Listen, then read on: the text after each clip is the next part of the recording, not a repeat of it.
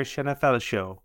Firstly, thank you for listening to the show. We truly appreciate all our listeners. If you are enjoying the show, please consider rating, reviewing, and subscribing on whichever podcast platform you are listening on. It makes a huge difference. It helps others to find the show, and we would massively appreciate it.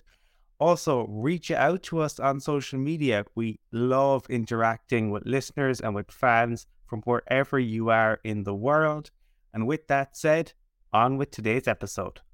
I suppose close out the NFC East review with the Eagles, and the Eagles go to the Super Bowl, and Jalen Hurts probably really should have been the MVP if it wasn't for that last drive by Mahomes. I suppose he is the MVP, and to play the game and be so close to winning the Super Bowl and put up so many points, and yet walk away from it, a defeat. And I suppose they can hold their head high up. And we've seen in the past, Colin, where teams have gone to the Super Bowl, look like they're kind of ready to come back again, and it doesn't materialise for one reason or another. You don't get the sense with this team, bearing in mind what Howie Roseman has done during this offseason.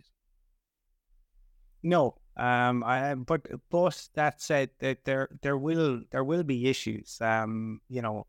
To me, losing Shane Steichen is probably the biggest one, because I think Shane Steichen is a gifted coach. When you consider what he did with Justin Herbert and what he did with Jalen Hurts, it wasn't just one quarterback. Like, Herbert is phenomenal, but Herbert hasn't been as phenomenal ever since Steichen up sticks and left the Chargers.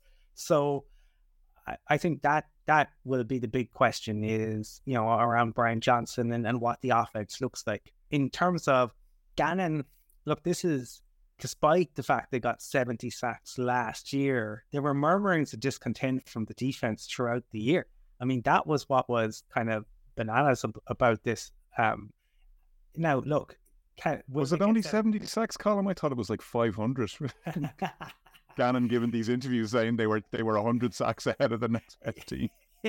Yeah. After 8 games or something like that, Connor, I think was a quote when down to Arizona. It would be difficult for them to maintain that. So no matter kind of what they do, I'm sure the spotlight will be saying they're not as effective. But you'd have to say Howie has put them in a great position. The other thing is, like, when you consider Hurts, when you look at everything he did, right, and it was so impressive.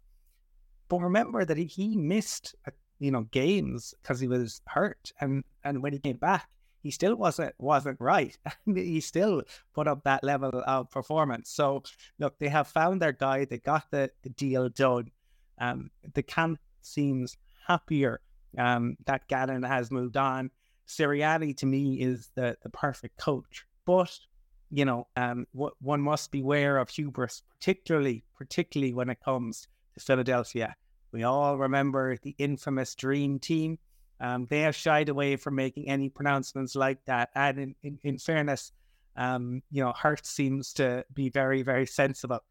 We saw him, remember, on the sideline last year when Sirianni was enjoying himself, and Hurts was the one who came over with the arm on the shoulder and said, there's a long way to go yet, coach. So I think they're in very good hands with their GM, their head coach, and their QB.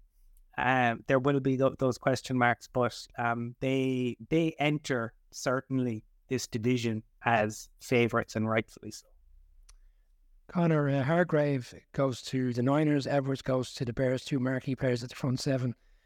How important was it, in your opinion, that they kept hold of Slay and Bradbury in terms of the secondary? Because at one stage, Slay was being released and it looked like Bradbury wasn't going to be maintained, and came to a contract with him, and then Slay quickly signs up again. You touched on it last week. I mean, your secondary is only as good as your front 7 are doing. Do you see any scenario where there'd be a bit of a drop-off? They have brought in some other players, whether they're at the level of those guys who have left is another thing. I think there's 2 classic mistakes that we make in these off-season predictions, right? We either assume that too much will be different, or we assume that way too much will be the same. And, the Eagles put me in that quandary where everything you're seeing suggests there's every reason that they should run it back. And then you remember that historically that's not the way it goes. Only 2 teams in NFL history have ever lost the Super Bowl and come back to win one the following season. Patriots did it obviously relatively recently, ironically having lost to the Eagles, came back the next year and beat the Rams.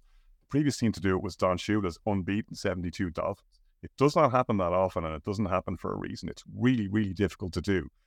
And you touched on part of the reason, Colin. When you make a big run like the Eagles did, your coordinators tend to come up for grabs, and they're going to get head coaching jobs, as the Eagles have seen. I totally agree with you. I think Steichen is the bigger loss than Gannon there. It's funny to think, for all of the praise that we and others have given Howie Roseman, they could have played last season with Russell Wilson. It turned out one of the more entertaining stories of the offseason was the potential Russell Wilson trade to the Eagles that in the end didn't happen, and I'm sure Eagles fans are delighted, given how last season played out, that it didn't. You'd find it hard to see that the Eagles aren't going to make a deep run, though. All things being equal, and if everybody stays healthy, and health was something that, in large part, they could rely on last year, as pretty much every team that makes a deep playoff run has going for them. It's nearly always the healthiest teams. You correlate the healthy teams and the talented teams, and it's health that gets you the extra mile and gets you over the hump in the playoffs. People were kind of putting Jalen Hurts down at a certain point last season, saying, well, anybody could win with that team around them. But then Gardner Minshew came in, and they weren't performing at anything like the same level. So Hurts has been huge for them. He's made that huge progress for them, and we want to see him at 100% health this season. I think that they start off like a juggernaut. I don't think that Roseman's probably his biggest achievement during the offseason has been that they didn't lose a lot of the names in free agency that we thought that they might, and that was a big question mark over them. They seem to have, in fact, added a little bit of strength. The additions that he made had people scratch their heads going, how did they get that guy? The likes of DeAndre Swift coming in. He's made some clever moves. But what got you to the top of the mountain or near the top of the mountain last year isn't going to be enough to get there this year. So they need to do better, and they need to do more. And, I think Sirianni's up for that fight. He seems to me like the kind of guy who's not going to by any means rest on that laurels. They were so tantalizingly close, put up that kind of performance offensively in the Super Bowl, undone the way they were. It's a tough beat to take, and I think, I expect them to be thereabouts again this season, but it's again historically a really tough thing to do. Colin, when Conor Rogers from NBC was on the show, he said if it wasn't for the off-field stuff that went on, Jalen Carter was the standout player in this draft, and Eagles find a way to pick him. They move from 10 up to 9 with the Bears to pick him up. They then get Nolan Smith at 30, two Georgia players, Keely Ringo, who was supposed to be going off for a lot earlier than which he did. Like, is he essentially looking at the team as the most pro-ready college and will pick those players? Or do you think it's just a fortune of events, how these things played out? Or do you think they really did home in on Georgia? I think they did, but I think it's a number of things. Like, we've seen it before, and the Eagles have done it before. It's not just Georgia. They like to bring in a number of players from a particular college, and they do that because they think it helps guys to settle into the league, and it helps the cohesion. So I think that the fact that Georgia are so historically good, right, and take the LSU offense, right, Joe Burrow, Justin Jefferson, Ja'Marr Chase, they've done pretty well in the league. And so if you look at that, you look at the Georgia defense, you can understand why they're doing it.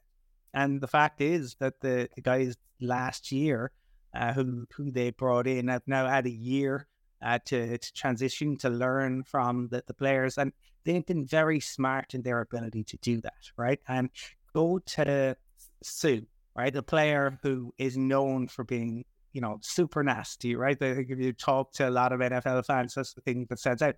But he is such a deep thinker, and when you hear teammates talk about him and his willingness to work with them, to teach them, to mentor them, that's what they've done. They've done the same with Jurgens, who they brought in on the O-line. They have been very clever about bringing guys in, not having to over-rely on them. Now, injury plays a huge part in that. They have been fortunate. That is the ultimate wild card.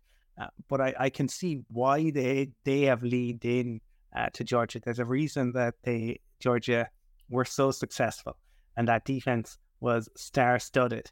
And now we get to see what that looks like in the NFL. And it's it's like they've gone for, I suppose, Jordan Davis, who is such a kind of a physical freak, and I mean that in the truest sense of the word. Like this is a human being who shouldn't move, like at a size, it moves at speeds this human being shouldn't move at. And then you got, say, Kobe Dean, who is known for being such a cerebral player and a real quarterback of the defense. So yeah, they've been very, very smart. But I said it time and time and time again, you don't know what the transition into the league looks like. And yeah, there are certainly concerns around Jalen Carter and maturity, alongside everything else regarding the car accident and the people who lost their lives. I can't recall how many years it is now since one team has won back-to-back NFC East. I think we're going back maybe 15, 16 years. And in an era where it's a 40% strike rate of teams that make the playoffs going back the following year, it'd be interesting to see if 3 teams come back out of the NFC East this year. Interesting times ahead in this division. That is our NFC East recap of the off-season. Colin, Connor, appreciate your time. Thank you.